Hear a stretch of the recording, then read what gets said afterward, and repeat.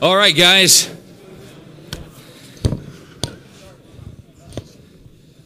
We're going to break open the Word here in a minute, but let's go to the Lord first and ask Him to teach us and instruct us and give us exactly what we need tonight. All right? Father, we thank You for another week. These weeks fly by. When we were kids, it was, a long time from the start of a week to the end of a week. Sometimes when you're in school and you're young, those weeks seem to be 3 weeks each week. And now these weeks come about every 2 to 3 days. Just amazing how fast life is going by. And because it is so fast, and because there's so much going on, and because we have so many responsibilities, and because we're pulled in so many directions, it's very, very easy to get off center for any of us. That's such a great temptation. I would pray for every guy in this room that tonight, well, first of all, Lord, we wouldn't be here if we didn't want to be on center.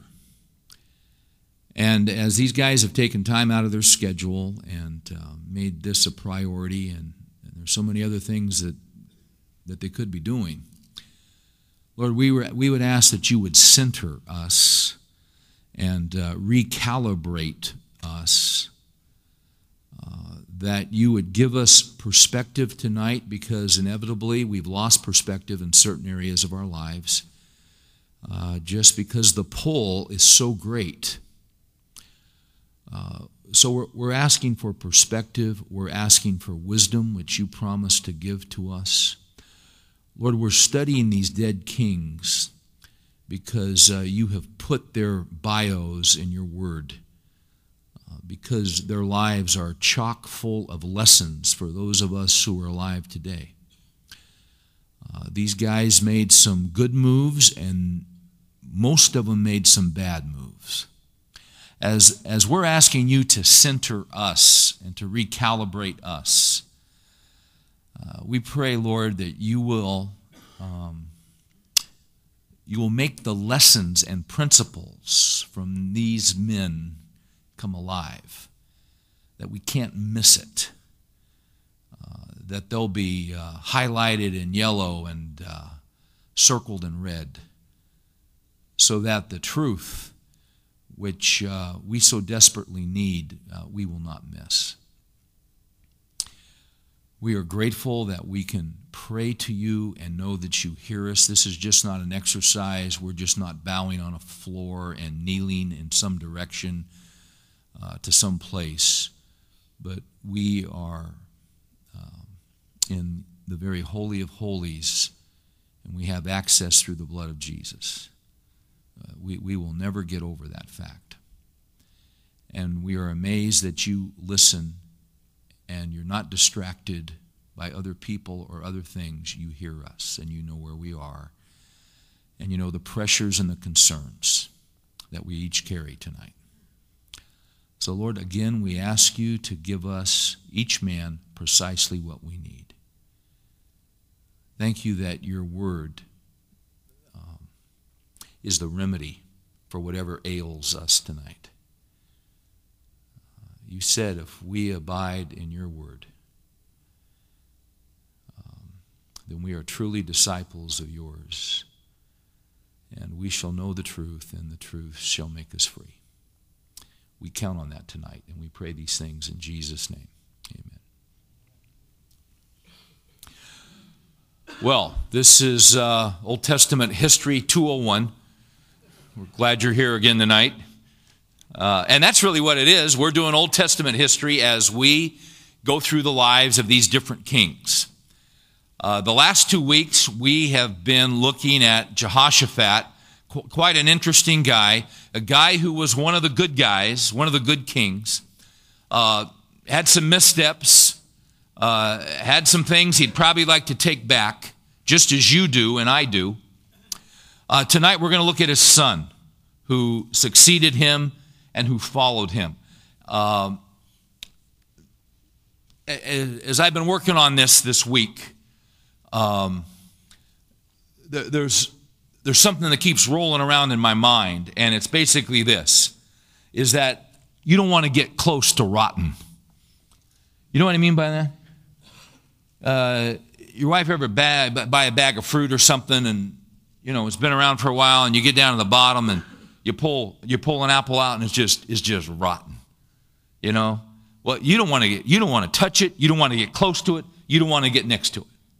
That's a great principle for life, because not only is there rotten fruit, but there are rotten people who believe rotten things and who practice rotten things. Another word for rotten would be wicked. Another word for rotten would be evil. Another word for rotten would be sin. There's plenty of that in the lives of these kings. If you recall, if you've been here with us in this study, after Solomon, the kingdom broke in two. You had the northern kingdom, which was Israel. Southern kingdom was Judah. All the kings of the north, all of them, followed the model of Jeroboam, and Jeroboam was rotten. Set up calves for Israel to worship. And all the kings that followed him, all the other 19 that followed him, were rotten. The south did a little bit better, but not much better. Jehoshaphat was one of the good ones, but he had a flaw because he got next to rotten. And it did some real damage. And we're going to see the damage that it did as we look at his son tonight. So if you have your Bibles, I'd like you to turn with me to 2 Chronicles 21. This study to me it's just, quite frankly, it's just fascinating. Because you see, when you can look at a man's life and see the choices that he makes, we make choices every day, don't we? We made choices today. We made decisions today. Or we're pondering decisions. Some might be major. Some you might put in the medium in terms of strategic importance sense. But you've made decisions and you're pondering decisions. These guys made decisions. What we're doing is down the road, a couple thousand years, we're looking at their decisions in light of history. It's possible that when you're dead and gone, your kids will be looking at your decisions, and your grandchildren will be looking at your decisions. So often, when we make decisions and when we make choices, we only make them in the context of the immediate. And I think where men get in trouble, where anybody gets in trouble, is that when we make a decision without thinking about the long-term consequences of the decision. Because every decision and every choice has a consequence. It can be positive, it can be negative. In 2 Chronicles 21, we see a transition that occurs. 21:1. Then Jehoshaphat slept with his fathers and was buried with his fathers in the city of David. And Jehoram, his son, became king in his place. And he had brothers. That's a good thing, isn't it? How many of you guys have brothers? That's great. When you grow up, you knock the tar out of each other, can't stand each other, you're beating, kicking the sand in the face, yelling, screaming at each other. But let somebody pick on your brother, and what happens? Amen. Brothers are tight. Brothers look out for each other. I went to my high school was right across the street from my little brother. Some of you guys know my littlest brother, Jeff. And Jeff went to junior high, middle school, right across the street. And I remember school was out. I was getting my stuff in my locker, and I'm walking out, and here comes Jeff running across the street. And he said, "Steve," he said, "this guy's going to beat me up. This guy and this guy runs on the school bus." And in fact, I think he'd actually hit Jeff. And this guy jumps on this school bus. So I dropped my books and I got right on the bus with him. And we had a Bible study. And yeah. The bus driver saw what was going on. He said, all right, boys, that's it.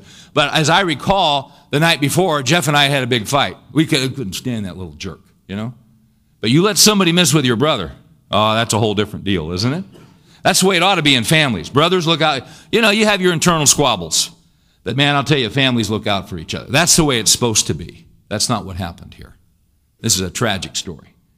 And he had brothers, the sons of Jehoshaphat, Azariah, Jehiel, Zechariah, this is Azaryahu, sounds like an internet company, Michael, and Shephatiah. Now catch these. All these were the sons of Jehoshaphat, king of Israel. These were the brothers. And their father gave them many gifts of silver, gold, and precious things. Why? Because he loved his boys. How many of you guys have sons? Aren't you blessed to have those boys? And you're blessed to have girls. But for a father to have a son is a special thing, because there's a bond that's just, And we got to be careful because we love them so much that we don't spoil them. Well, he spoiled these kids. Look at this. He gave them many gifts of silver, gold, precious things, with fortified cities in Judah. But he gave the kingdom to Jehoram because he was the firstborn. Now when Jehoram had taken over the kingdom of his father and made himself secure, he killed all his brothers with the sword, and some of the rulers of Israel also. Jehoram was 32 years old when he became king, and he reigned 8 years in Jerusalem. And he walked in the way of the kings of Israel. Now, what's significant about that, it doesn't say he walked in the ways of the king of Judah, because the king of Judah was his father, Jehoshaphat, who was one of the good kings of Judah. He made some mistakes, and we're going to mention his mistakes. But overall, he was a good king, and as we saw last week, one of the reasons he was a good king is that he was very, very careful that the law was taught in the nation, and he was very careful that judges were appointed who were godly judges, who had the fear of the Lord, and who would rule without partiality and would rule according to the word of God, so that justice could rule and reign in the land and God would be honored. So his father was a good man in the sense that he made sure the word of God was spread throughout the nation, and justice was a part of the nation. But he didn't follow in the way of his father, king of Judah. It says in 6, he walked in the way of the kings of Israel. Those were the guys up north. Those were the guys that were all rotten apples. Those were the guys that were all wicked, that were all evil, that were all sinful. He walked in their ways instead of the ways of his father. It says, just as the house of Ahab did, for Ahab's daughter was his wife, and he did evil in the sight of the Lord. Yet the Lord was not willing to destroy the house of David, which he was a part of, you see, because of the covenant which he had made with David, and since he had promised to give a lamp to him and his sons forever. So God didn't destroy this guy because of the covenant God had made with David, because this was one of David's great, I don't know the exact sequence because I haven't thought it through, but great-great-grandson at this point is on the throne. This guy's a bad apple. You ever read Sherlock Holmes? Always enjoyed reading those Sherlock Holmes stories. And he'd walk into situations that were just baffling. And he'd walk in with his assistant, Watson. And Watson didn't have a clue, couldn't put it together. And Watson was basically the straight man, and was constantly befuddled by what he saw, and was constantly amazed by what Sherlock Holmes could unravel from seemingly no clues. I think if Sir Arthur Conan Doyle, who was the writer of the Sherlock Holmes stories, were to write this one, he might call it The Mystery of the Murdered Brothers. This is a wicked thing to do. This is an ungodly thing to do. To have brothers. These boys grew up together. They played with each other. For the oldest to murder the other six is a heinous thing. How in the world did it ever get to this point? Is that something that can be unraveled? You know the phrase that Sherlock Holmes would always say to Dr. Watson, he would say, elementary. Elementary. As I look at this, quite frankly, you say, how in the world does this happen? Well, it's pretty elementary. Because some basic biblical principles were violated consistently by a number of people who were players in this story. To understand the story of Jehoram, this king, you got to back up. You got to pull the camera back. You don't zoom in, you back up. You get the wide view, you get the wide shot, because in this case of the murdered brothers, there are some key players. And let me outline them for you. The first one is obviously Jehoram. He's responsible. It was his choice. He was the one who did this. Each of these key players that I want to give to you tonight, and I want to mention to you, they all contributed to what happened here in this great tragedy. Now, Jehoram was responsible. He's the guy who pulled the trigger. He's the guy that pulled out the sword. But there were influences in his life. And as you pull back and look at the bigger situation, because there's always a context, there was a family issue here. There were biblical issues here that were violated, grossly violated. This guy got close to rotten, and he wasn't the only one that got close to rotten. Rotten was put up with. Rotten was overlooked. And quite frankly, rotten, wickedness, evil was even encouraged. Jehoram is the first key player. Here's what Jehoram did. He sold out his brothers for power. He just sold them out. It's been said that every man has his price. You know, different men go after different things. Some men, the most important thing in their lives is power. Power. They will sacrifice anything because power to them is the ultimate. Power is the drug. Power is the place of complete fulfillment and control. That's what was behind this. This guy sold out his brothers, sold out his family for power. Let's leave Jehoram for a minute. Let's go to his father, all right? Now you say, well, we've looked at his father the last 2 weeks. Yeah, I know. But this guy gets a lot of print in Scripture because there's a lot to be gleaned from his life. So the second key player in this story of Jehoram, see, whenever you want to know the story of a man, you also have to know the story of his father.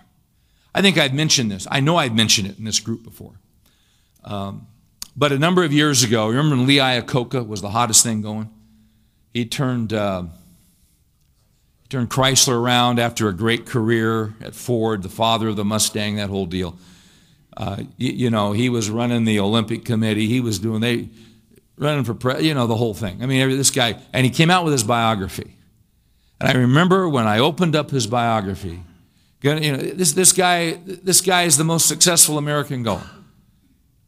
Great American hero, paid the government loan back early. I open up his biography, Lee Iacocca's biography, and the very first words of his biography said this: Nicholas Iacocca, my father. The first words. Because in order to understand the story of Lee Iacocca, you begin not with Lee Iacocca, you begin with his father. That's true in your life, it's true in my life. Our fathers have all had significant impact in our lives, either for good or for bad. Some of you guys are working real hard not to live as your father lived because he didn't set a good example. He hurt you. He hurt family members. I was 2 weeks ago, I was speaking in California. And before I got up to speak at this men's deal at Forest Home, they had a guy get up and give a testimony. A guy who was a graduate of Dallas Seminary, who was a counselor in Southern California. And he just told his story, and that he grew up as a Mormon in Utah, and he remembered as a little boy hearing the screams of his mother almost every night as flesh would hit flesh. And as a little boy, he would put the pillow over his ears to drown out the sounds of violence and her screams. And as a little boy, the first thing he would do is get up in the morning, and after he'd make sure his father was still asleep, sleeping off his drunk, and then he would go find his mother to see if she was still alive. Can you imagine that? What a horrible way to live. And then, as he said, mercifully, his dad left a few years later. And he never saw his dad, never heard from his dad. And then he came to know Christ. And about a month before he graduated from Dallas Seminary, he got a letter. His dad had resurfaced through his sister. He'd contacted the sister. She'd given her father his address in Dallas. And the father wrote a letter and said, I don't know if you could find it in your heart to forgive me. I'm so sorry for what I did. But recently, Jesus Christ came into my life. And he's changed my life and forgiven me. And I was writing to you to see if you might forgive me. It's one of the most powerful testimonies I've ever heard. He, in turn, invited his father to come to Dallas. I think I told you guys this story. And his dad came for his graduation from Dallas Seminary. They had about 2 days together. His dad got back on the bus, went home, and died. Isn't that something? He was able to get closure with his dad. But he had spent 35 years of his life, every day of his life, making sure he did not live like his father. Now, some of you guys, it's the opposite. Your dads were on your team, and you knew it, and they showed you how to be a man. And, yeah, they were flawed, but I'll tell you what, you were sure fortunate to have him as a father. You see, fathers impact sons. To understand you, you've got to understand who your dad is. So, we're talking about Jehoram. Let's back up and talk about Jehoshaphat. Because, you see, Jehoram, what we're going to see, all these people, these key players, they all sold out. They just sold out to different things. Jehoram sells out his brothers for power. What about his dad? Jehoshaphat sold out for peace. If you were here when we studied his life, what this guy wanted was, he wanted peace. And he wanted peace with the northern kingdom. Now, who was up in the northern kingdom? It was Ahab. But Jehoshaphat, with his love of the Scriptures, with his emphasis on people knowing the Word of God, he wanted peace so badly he could taste it, that the desire for peace blinded him to the realities of what he was really encountering. I've been reading this week about Neville Chamberlain, the prime minister who was the great appeaser of Hitler. And as Hitler was building his army and the intelligence was coming in, Chamberlain was blinded. And even as Hitler began to roll over nation after nation after nation, and they had this relationship, and Hitler would quite frankly just deceive him and lie to him. This guy had no ability to discern. And basically, what Chamberlain did, the key thing that was the great humiliation for Britain, because you see, Britain didn't want to go to war in World War II, because they still had the fresh memory of a generation of young men that had been wiped out in World War I. They had hundreds and hundreds of thousands of young men that were slaughtered. They didn't want to do that again. But the great humiliation was when Chamberlain sold out Czechoslovakia to Hitler. And the whole nation was shamed. That's what began to turn the tide, you see. Chamberlain, what he did with Hitler is precisely what Jehoshaphat did with Ahab. Because Ahab was in the same league as Hitler. This guy was wicked. This guy was evil. This king of the north. But for some reason, Jehoshaphat wanted to make peace with him. So then that takes us to Ahab, who's the next key player. And we talked about him last week. But he's worth looking at again. Because you see, he plays into this picture. And once again, the principle is this, guys. We're making decisions. We're making choices.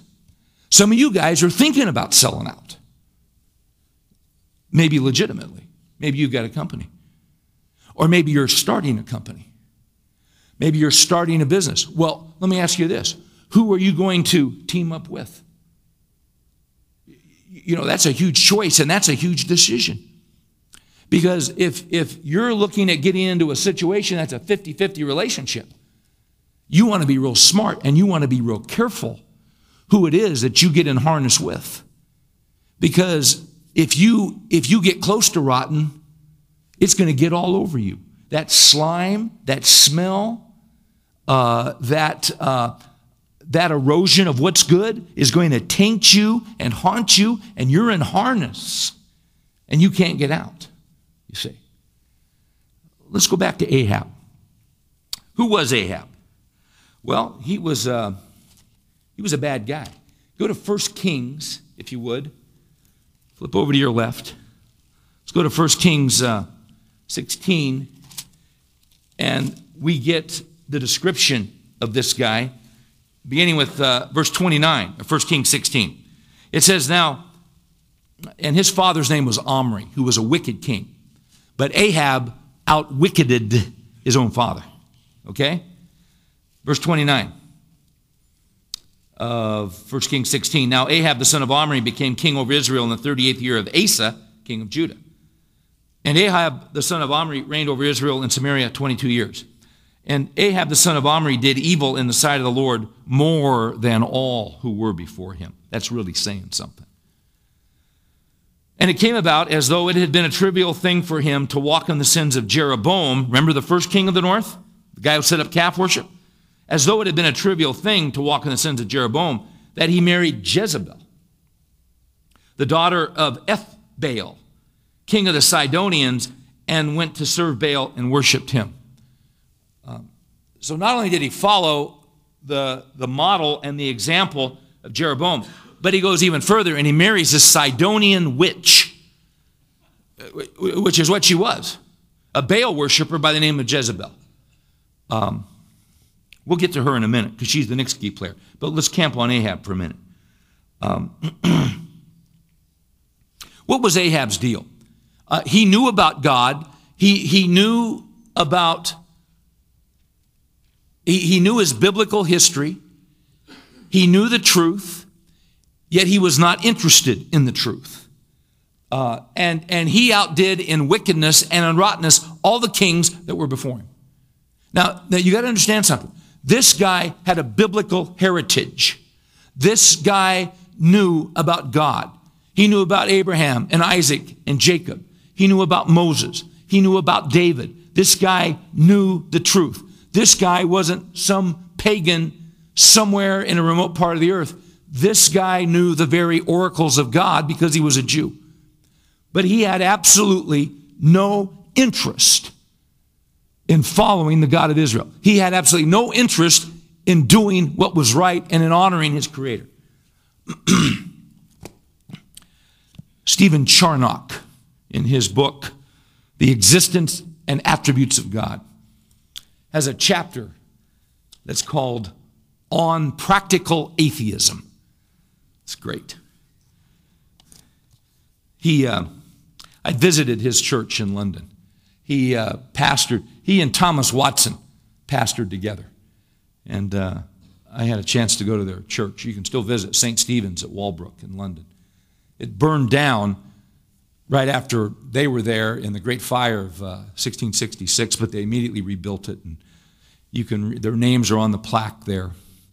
But he describes Ahab to a T. So how does a guy who knows the truth about God, like Ahab knew it, how did he get into all this stuff?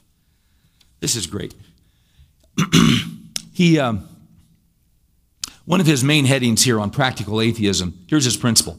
Man would set himself up as his own rule instead of God. That's the big main heading. Man would set himself up as his own rule instead of God. And then under that, he has 4 points. Number one, man naturally disowns the rule that God sets before him. That's number one. And we'd all agree with that because we've done that. For all have sinned and come short of the glory of God. Here's number two. He owns any other rule rather than that the one God has set down. See, that's how we are in our hearts. Here's number three. These he does in order to the setting up of himself as his own rule. Now we're getting to the heart of the matter. You see?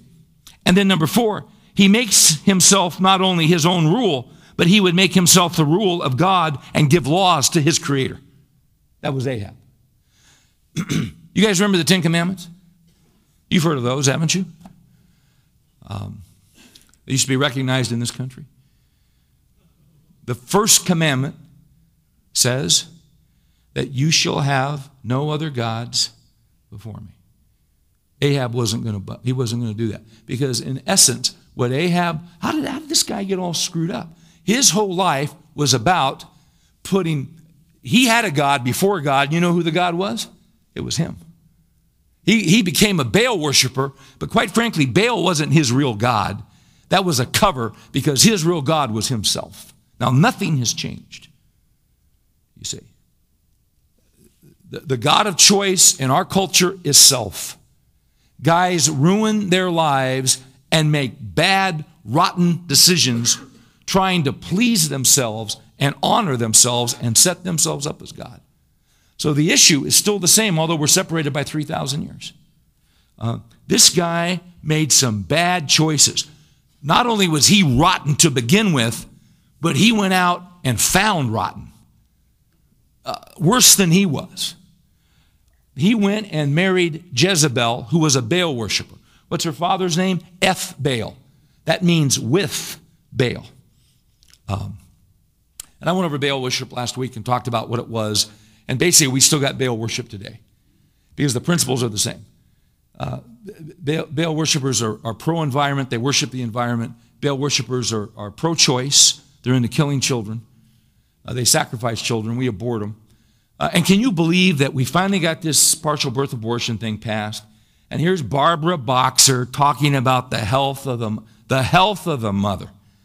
My gosh, these people, it's just beyond belief. You know, that woman she's drenched in the blood of Jezebel. That's just what's happening here. You see, and whoever else is standing with her, they're covered in the blood of these babies. You see. See, this stuff, isn't it amazing? This stuff is it's as alive today as it was back then. Thanks, Lou. Maybe that double cheeseburger next time. Thanks so much. I mean, is it not amazing how relevant this stuff is? It's just what we're dealing with. Last week we talked about the courts. You see? I mean, whatever goes around comes around. Okay. Let's see, did I milk Ahab for all I had? No, I didn't. What did Ahab do? See, I get off on Jezebel because she's just unbelievable. Look at verse 32. He erected an altar for Baal in the house of Baal, which he built in Samaria. Ahab also made the Asherah. Thus Ahab did more to provoke the Lord God of Israel than all the kings who were before him. Once again, quite a statement. You know what Ahab did? Ahab, in fact, the scripture says this. He sold out too. In fact, turn over to 1 Kings 21. You'll see this. What did he sell out? 1 Kings 21 says it twice. Verse 20, and Ahab said to Elijah, have you found me, O my enemy? And Elijah answered him, I have found you because you have sold yourself to do evil in the sight of the Lord. Then look down at verse 25. Surely there was no one like Ahab who sold himself to do evil in the sight of the Lord. Now this is interesting because Jezebel, his wife, incited him. So what did this guy do? He just flat sold out for evil. Now he was well on his way before she came into the scene. but she surely didn't help. But see, once again, he was rotten, and he was attracted to rotten. See, we're making alliances all the.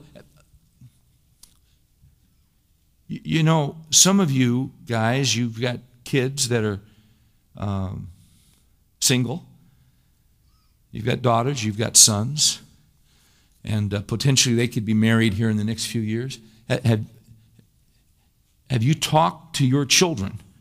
Do they understand the importance of making careful decisions as to the character of the person that they're committing to in marriage? First thing right out of the blocks is that a Christian doesn't marry a non-Christian. I mean, that's throughout the New Testament. We don't join with unbelievers. The Scripture is absolutely clear on that. The issue is your sons need to be taught to get past the beauty, because the beauty, if the beauty hooks them, they're dead, because they're going to get deflected from what's really under the beauty. And as you know so well, some of the most beautiful women in the world have been married 5, 6, 7, 8 times. There's got to be more than just beauty. There's got to be more than a great body. It's character, it's heart, it's internal. See, those are significant alliances, and it's our job as fathers to help steer our children. And you know what's interesting is that sometimes they get emotionally involved, and they get emotionally hooked, and they don't want to hear what you have to say. And it can get very delicate, can't it? So what do you do there? You need great wisdom from God. Great wisdom to know what to say and when to say it. But may I say this to you? There will probably be a time before that thing is finalized where you better step in and say what needs to be said if there are significant glaring issues. You say, well, it might cost us the relationship. If you don't, it's going to cost something a lot more down the road. But you need great wisdom, and you need God to navigate you through that. That's our job as fathers. See, there you can't be passive. There you've got to step in and lead under the direction of the Holy Spirit. And it's not your wife's job. That's your job. You're the man. You're the leader of the family. You're the spiritual pace setter. You see? Isn't that great that God's given you that position? Don't you love it? It's you know what it is? It's the greatest privilege in the world. Yeah. And you know what? That son, that daughter, they know down deep. They may not want to hear what you've got to say, but they know you love them. And you tell them that. And what you have to, at that point, which will be so tender if it comes up and so sensitive, and it's got to be the right time, like apples of gold in settings of silver is a word spoken in right circumstances, Proverbs says. It has to be the right word at the right time. See, well, so how do I know that? Well, God will show you. He'll give you an opening that you won't be able to miss. And when it's right, you walk through it.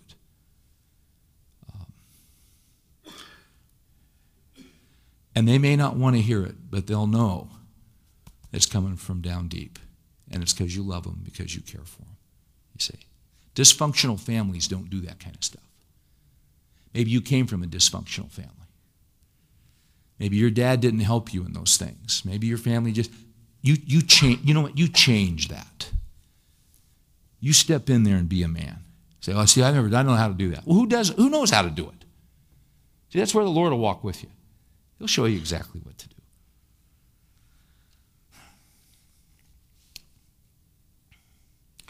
I think I milked this guy for about as much as I want to do right now. I'd like to go after him some more, but the clock's running. And I really want to get to Jezebel to do a number on her. It's really important that we do that because, I mean, this woman was wicked. The final thing I'll say about Ahab, the tragedy of his life, is the passage in Mark 8:36. So what shall it profit a man if he should gain the whole world and lose his own soul? I don't remember the name of this movie, but years ago on a Saturday afternoon, when I was in college, I was home for the holidays, and I'm watching this old movie, and I think it was a Frank Capra movie, and it had a moral to it, and this man had sacrificed his life for all this stuff, and at the end of the movie, just before it said the end, up on the screen came Mark 8:36. What shall it profit a man?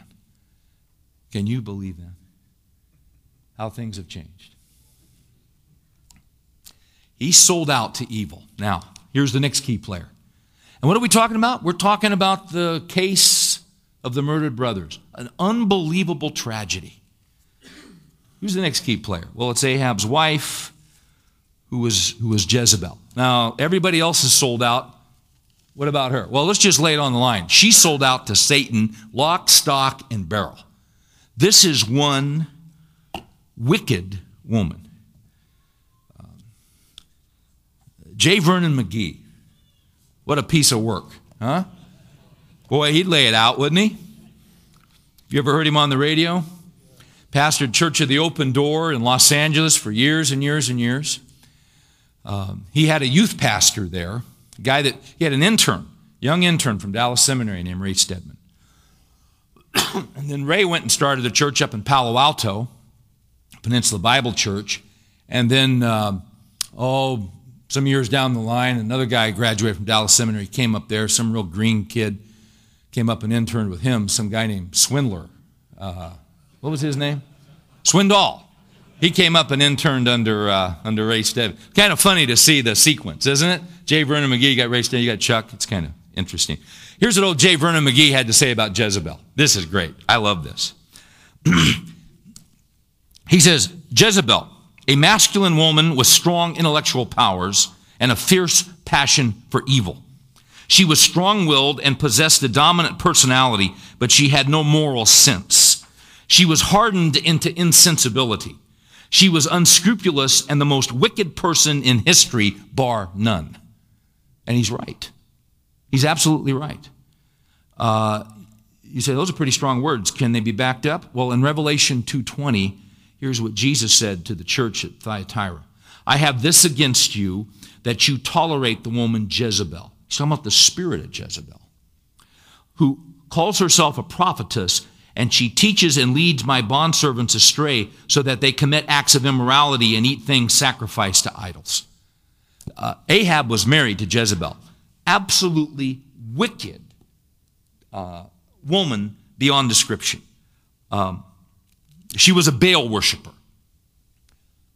She brought down from Sidonia the prophets of Baal. 400 prophets of Baal ate at their table. They supported them.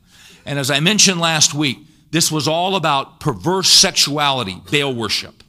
And so they had three kinds of prostitutes, because they would play out in all their worship services. They would have drama, and they would tell the stories of Baal, the myths of Baal. And they were all sexual. So they had male prostitutes, they had female prostitutes, and they had sodomite prostitutes. And as I said last week, if you thought that homosexual act, which was done in the name of God, was reprehensible, and you said so, you were said to be intolerant and hateful. Isn't that amazing? And in the immortal words of G.K. Chesterton, tolerance is the virtue of people who don't believe in anything. University of Texas at Austin, what a shock. And I haven't read the article, but the byline is, absolute religious certainty is dangerous. And he's saying that absolutely. Isn't that something? That's just where we live.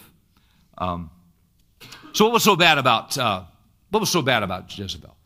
Well, she was a sexual pervert and a sexual deviant. Under her watch, sexual perversion spread throughout the nation with her encouragement. Something else that she was a murderer. If you recall the situation where Elijah, and by the way, remember these kings? There's always a prophet. God's always got a prophet. And so here comes Elijah. And Elijah shows up in 1 Kings 16. Would you go back over there if you would? So in 1 Kings 16, Elijah just shows up. We've never heard about Elijah before. Boom, he just shows. Actually, it's 1 Kings 17, verse 1. Now Elijah the Tishbite, who was of the settlers of Gilead, said to Ahab, As the Lord, the God of Israel lives, before whom I stand, surely there shall be no dew or rain these years except by my word. That was it. I mean, the guy shows up. He says there's going to be no rain. Now, I'll tell you why that was a big deal. Because, you see, remember I said Baal worshipers were pro-environment? They worshiped the environment. They thought Baal controlled the rain. They thought he controlled the agricultural seasons, the growing cycle. So they prayed to Baal and worshiped Baal, you see. So Elijah shows up and says, Yahweh, let me tell you something. Yahweh owns the environment. He created it. He runs it. And until I say so, I'm a prophet of Yahweh. There will be no rain. And you know what? There was no rain for over 3 years. So you got this thing going on, and then Elijah takes off because now he's the most hated man and most wanted man, and God takes care of him and provides for him. If you tell the truth and declare the truth, God will take care and provide for you. It's when you start compromising and not telling the truth that you get in trouble. So you tell the truth, you stand up for Christ, and he'll give provision to you as he did for his prophets, you know. Now, they may kill you, but before they do, he'll take care of you and provide for you. You see, and what's the worst they can do? The worst they can do is kill you. Have you ever thought of that through? That's all they can do is kill you, and then they've done you a favor. Right? Because then you're cruising, man. I mean, then you're in good shape. But I don't want to get off, because what happens is that eventually they have this encounter on Mount Carmel where the prophets of Baal, at Elijah's invitation, come and meet him, and he says, once for all, let's settle who is God, if it's Baal or if it's God. You can read that in 1 Kings 18, around verse 19. Now send and gather to me at Israel at Mount Carmel, together with the 450 prophets of Baal and 400 prophets of the Asherah, who eat at Jezebel's table. So they all show up, and they call out to Baal to send fire down. They cut themselves. Look at verse 28. So they cried out with a loud voice and cut themselves according to their customs with swords and lances until the blood gushed out on them. You guys heard of the Hezbollah? Have you ever seen some of the footage when on TV on CNN when these guys are together? You know what they do? They cut themselves, and they scourge and they whip themselves. And you know where those guys are from? They're up in Lebanon, from the area right around Sidonia. Isn't that interesting? They don't call themselves Baal worshipers now. Now, you know, it's Islam and all that, but it's the same stuff and it's the same spirit. So he takes these guys on, and you know the story, and then, and he mocks them, because they're trying to call down fire, and and nothing's happening. And in verse 27, he mocked them. He says, "Call out with a loud voice, for he is a god. Either he's occupied or gone aside." What he means by that is he's in the outhouse, is what he's doing. Maybe he can't hear you. Maybe he's over there taking a dump, is what he's doing. Don't let your wife hear this tape, okay? Or perhaps he's asleep and needs to be. So he's just mocking these guys. Then you know what happens. He builds the altar, and they bring in his water, and they're just drenching it and drenching. He calls out, kaboom-bo, boom. Just like that. They go kill those prophets. Big defeat. Chapter 19. Now Ahab told Jezebel all that Elijah had done and how he had killed all the prophets with the sword. Catch this. Then Jezebel sent a messenger. Not Ahab. Jezebel. See, here's the deal. Ahab was king. Kings run the country. You know what God says? The husband is head of the wife as Christ is head of the church. You're the spiritual leader of your family. Ahab was not the leader of his family. He wasn't the leader of the nation. Let me tell you something. She ran him, and she ran the country. Look at verse 2. Then Jezebel sent a messenger to Elijah, saying, "So may the gods do to me, and even more, if I do not make your life as the life of one of them by tomorrow about this time." So what's she going to do? She's going to kill this guy. Now, he's emotionally wrung out. And here's a great tip, because look at verse 3. And he was afraid and arose and ran for his life. Isn't that interesting? Because just the day before, did you see any fear in Elijah? There was boldness in Elijah. There was great courage. I mean, it's Elijah. It's one against the 400 prophets. I mean, that takes some guts. That takes some courage, doesn't it? But 24 hours later, this woman sends him a message, and suddenly this guy turns into a Pillsbury Doughboy. What happened? Here's what happened. And it can happen to you and it can happen to me. After great victory, we are all subject to depression. Because you see, when there's a great victory and there's a great high, it's just a natural tendency to drop. And see, great emotional energy was expended. Hey, did he exercise courage? Yes. He expended courage. Courage went out of him. And what happened was there was a great victory, but he didn't realize it, but someone had pulled the drain plug on his courage. Now that's happened to you and it's happened to me. You see? So then what happens when we lose courage? Then you know what we need? We need someone to come along and put courage into it. That's what there's the word encourage. What do you do when you encourage? You put courage into somebody. You see? Well, this guy just totally lost it. And so he's on the run because he knew the nature and character of this woman. Now, she made a threat, so he takes off. Now, she didn't get him because God was with him. But if you flip over, you're going to see the real character if you go to 1 Kings chapter 21. You're going to find out the real nature of this woman. Now, it came about after these things that Naboth, the Jezreelite, had a vineyard which was in Jezreel beside the palace of Ahab, king of Samaria. And Ahab spoke to Naboth, saying, "Give me your vineyard, that I may have it for a vegetable garden, because it's close beside my house, and I will give you a better vineyard than it in its place.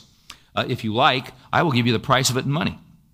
Naboth said to Ahab, "The Lord forbid me that I should give you the inheritance of my fathers." So Ahab came into his house sullen and vexed because of the word which Naboth the Jezreelite had spoken to him, for he said, "I won't give you the inheritance of my fathers." And he lay down on his bed and turned away his face and ate no food. He's a real mature guy here. You can see that he's a man's man. But Jezebel, his wife, came to him and said, "How is it your spirit is so sullen and you're not eating food?" He said to her, "Because I spoke to Naboth the Jezreelite and said to him, 'Give me your vineyard for money, or else if it pleases you, I'll give you a vineyard in its place.' But he said, 'I'll not give you my vineyard.' But Jezebel, his wife, said to him, 'Do you now reign over Israel? Arise, eat bread, and let your heart be joyful, and I will give you the vineyard of Naboth the Jezreelite.' So she wrote letters in Ahab's name and sealed them with his seal and sent letters to the elders and to the nobles who were living with Naboth in his city. And now she wrote in the letters, 'Proclaim a fast, seat Naboth at the head of the people, and seat 2 worthless men beside him, and let them testify against him, saying, you curse God and the king. Then take him out and stone him to death.' Well, guess what happened? That's exactly what they did. For a piece of land, she took this guy's life. Set up false witnesses, got some attorneys, got some files, got some witnesses. Gee, does any of this sound familiar, guys? I mean, it sounds familiar to me, and it sounds familiar to you. Because you see, that spirit is still alive today. And guys, you know, if you know your Bible, then you know history. And when things happen in a nation, you can figure out biblically what's going on, and you won't be taken for a ride. Because history, what did Hegel say? History teaches us that men never learn from history. If you know your Bible, who was it that said a historian is a prophet in reverse? You want to know what's going to happen in the future? Then look to the past. That's why these things are written for our instruction. So was this woman a murderer? She was a murderer. This man was absolutely innocent. Now, do you remember that Jehoshaphat went into battle with Ahab? Do you remember that?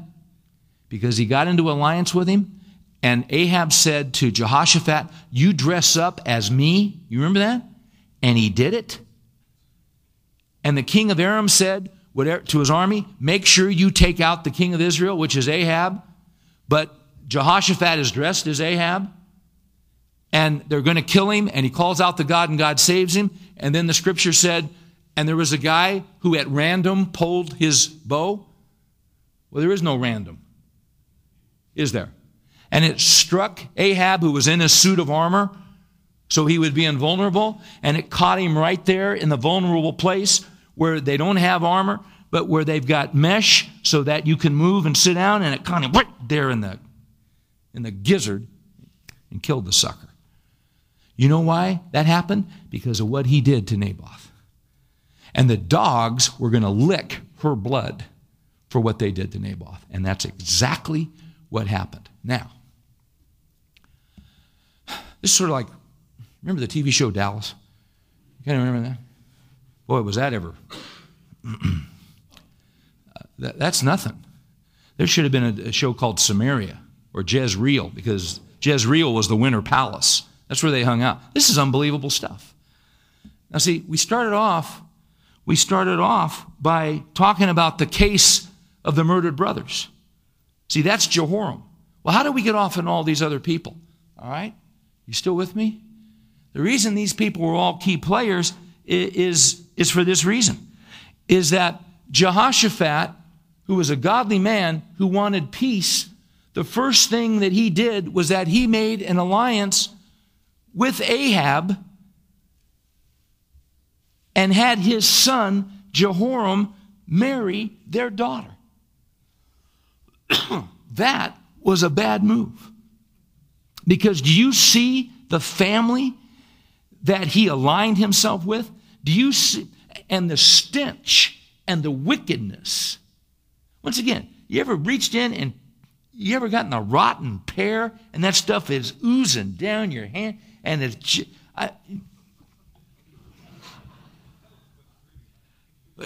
See, I'm trying to tell you what it's like. See, and you know what, guys? We'll recognize that in the piece of fruit.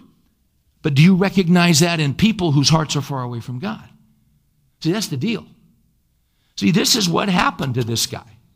They didn't recognize the wickedness and the stench in the nostrils of a holy God, and they align themselves, they get themselves in harness. He wanted peace so bad, he sold out and gets the daughter of Ahab and Jezebel. So then you've got Jehoram, who replaces his dad when his dad dies, and he becomes king. And what does he do? He murders his brothers. Now I'm telling you, just as Ahab did evil because Jezebel incited him, that Jehoram did evil because his wife Athaliah incited him. Like father, like son, like mother, like daughter. This woman was a Baal worshiper. Now, if someone comes to Christ, old things pass away and there's new life. You're not doomed to repeat the sins of your parents. But she didn't come to the Lord. She was of her parents. She was of Baal. She was as wicked to the core as they were.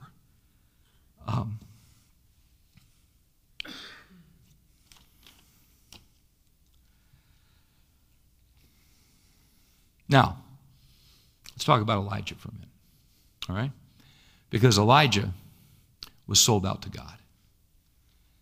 That's just the pure truth of it. Now, Elijah was a man, just as you're a man and I'm a man.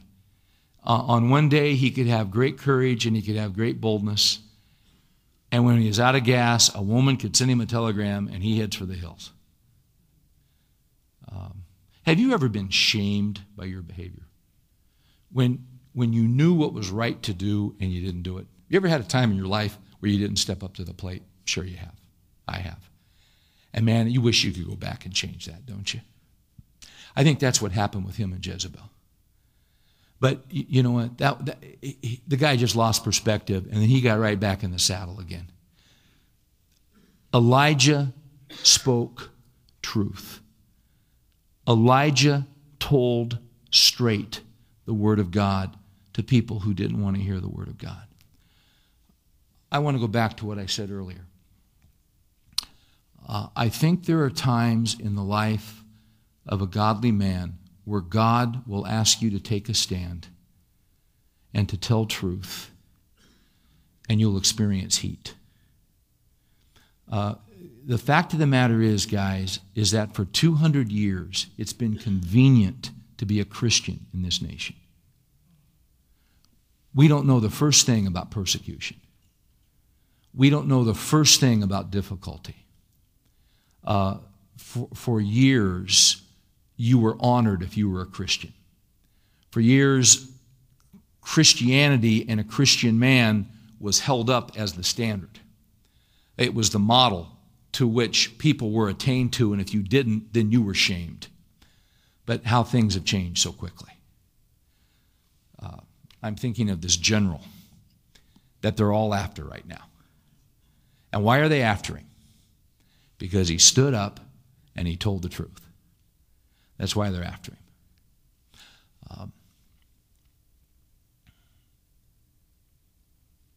I'm thinking of 4 people that I know that in the last 10 years, these 4 people all held positions of responsibility in their cities and communities.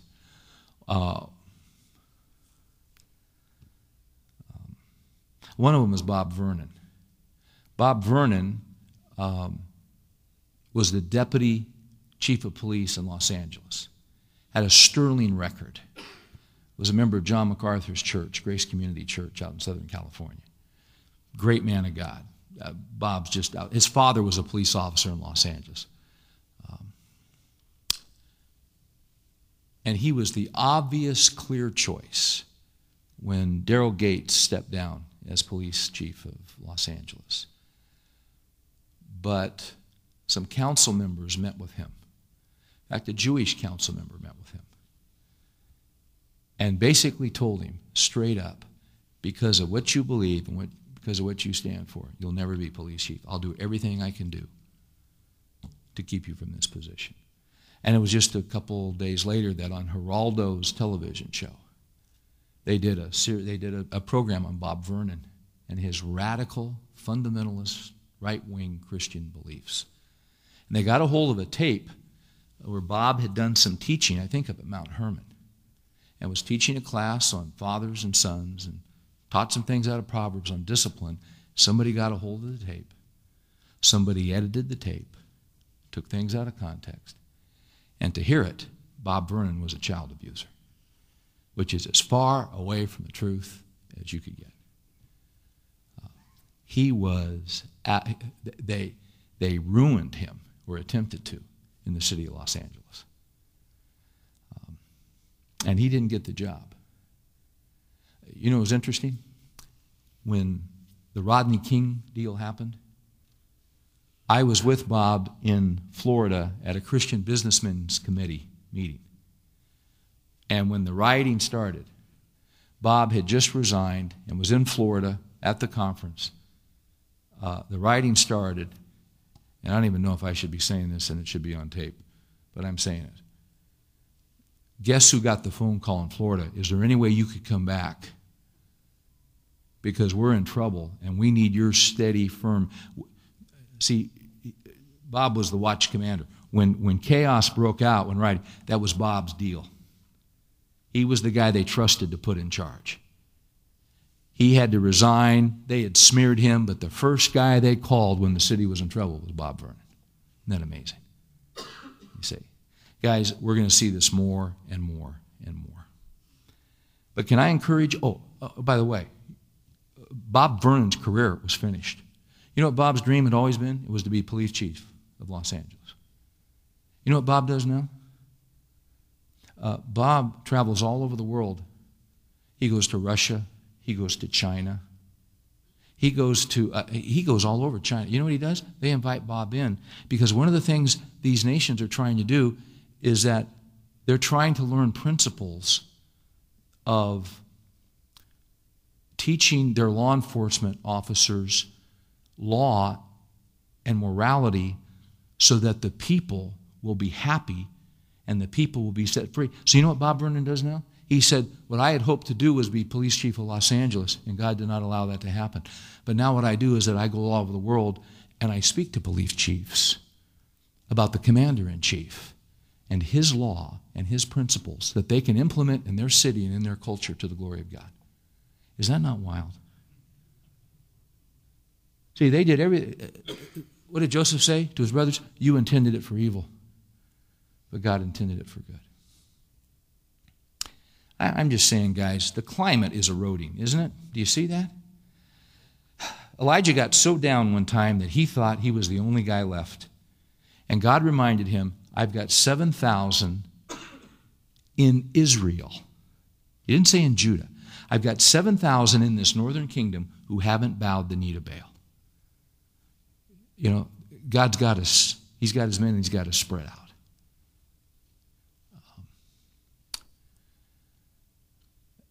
You know, we can learn from these guys. We can learn from Jehoshaphat. God bless him. You know who I want to learn from? I want to learn from Elijah. He stood, he told the truth, he was willing to take the heat, and God provided for him. God made a way for him. You might lose your job at some point for your faith. You know what? God will take care of you as he took care of Elijah. You remember one time God fed Elijah with the ravens and by the brook? You remember that? And then what happened to the brook? It dried up. So then what? Now what's he going to do? Now he's really in trouble. Well, see, sometimes what God uses to provide for you, it will dry up. Maybe your job will dry up, like Bob Vernon's job dried up. So what God will do is he'll provide. So you know what God did with Elijah? He said, there's a widow up in Zarephath. You know where Zarephath is? It's right next to Sidonia. It's right in Baal country. In other words, they were all looking for him in Israel, so guess where God sends him? Sends him to the place they'd never look. You see, they sent him right into the heart of Ahab's family reunion. And there was a widow up there. And she was about ready to have her last meal with her son and die. And Elijah said, oh, that food you were going to give to your son and you were going to eat, would you give it to me? And she did. And that oil and that flour, for the rest of the famine, it never ran out. You know what happened? The next day, 16 semi-trucks from the UN came in and dropped off all this oil and flour. That's not what happened. Do you think suddenly all this oil and flour came in? That's not what happened. You know what happened? Every time she'd go in to get that oil, see, she'd take oil out, and the next day she'd come back in, and the level didn't drop. She'd take it out, but it just never dropped. Did she have, what I'm saying to you, did she have a huge surplus? No, but it just never ran out. God takes care of his people. Some of you guys are in a position, you don't have a big surplus. You know what? You don't need a big surplus. You got a big God. You keep standing for him. You keep telling the truth in a culture that doesn't tell the truth. And you're his guy. What does 2 Chronicles 16:9 say?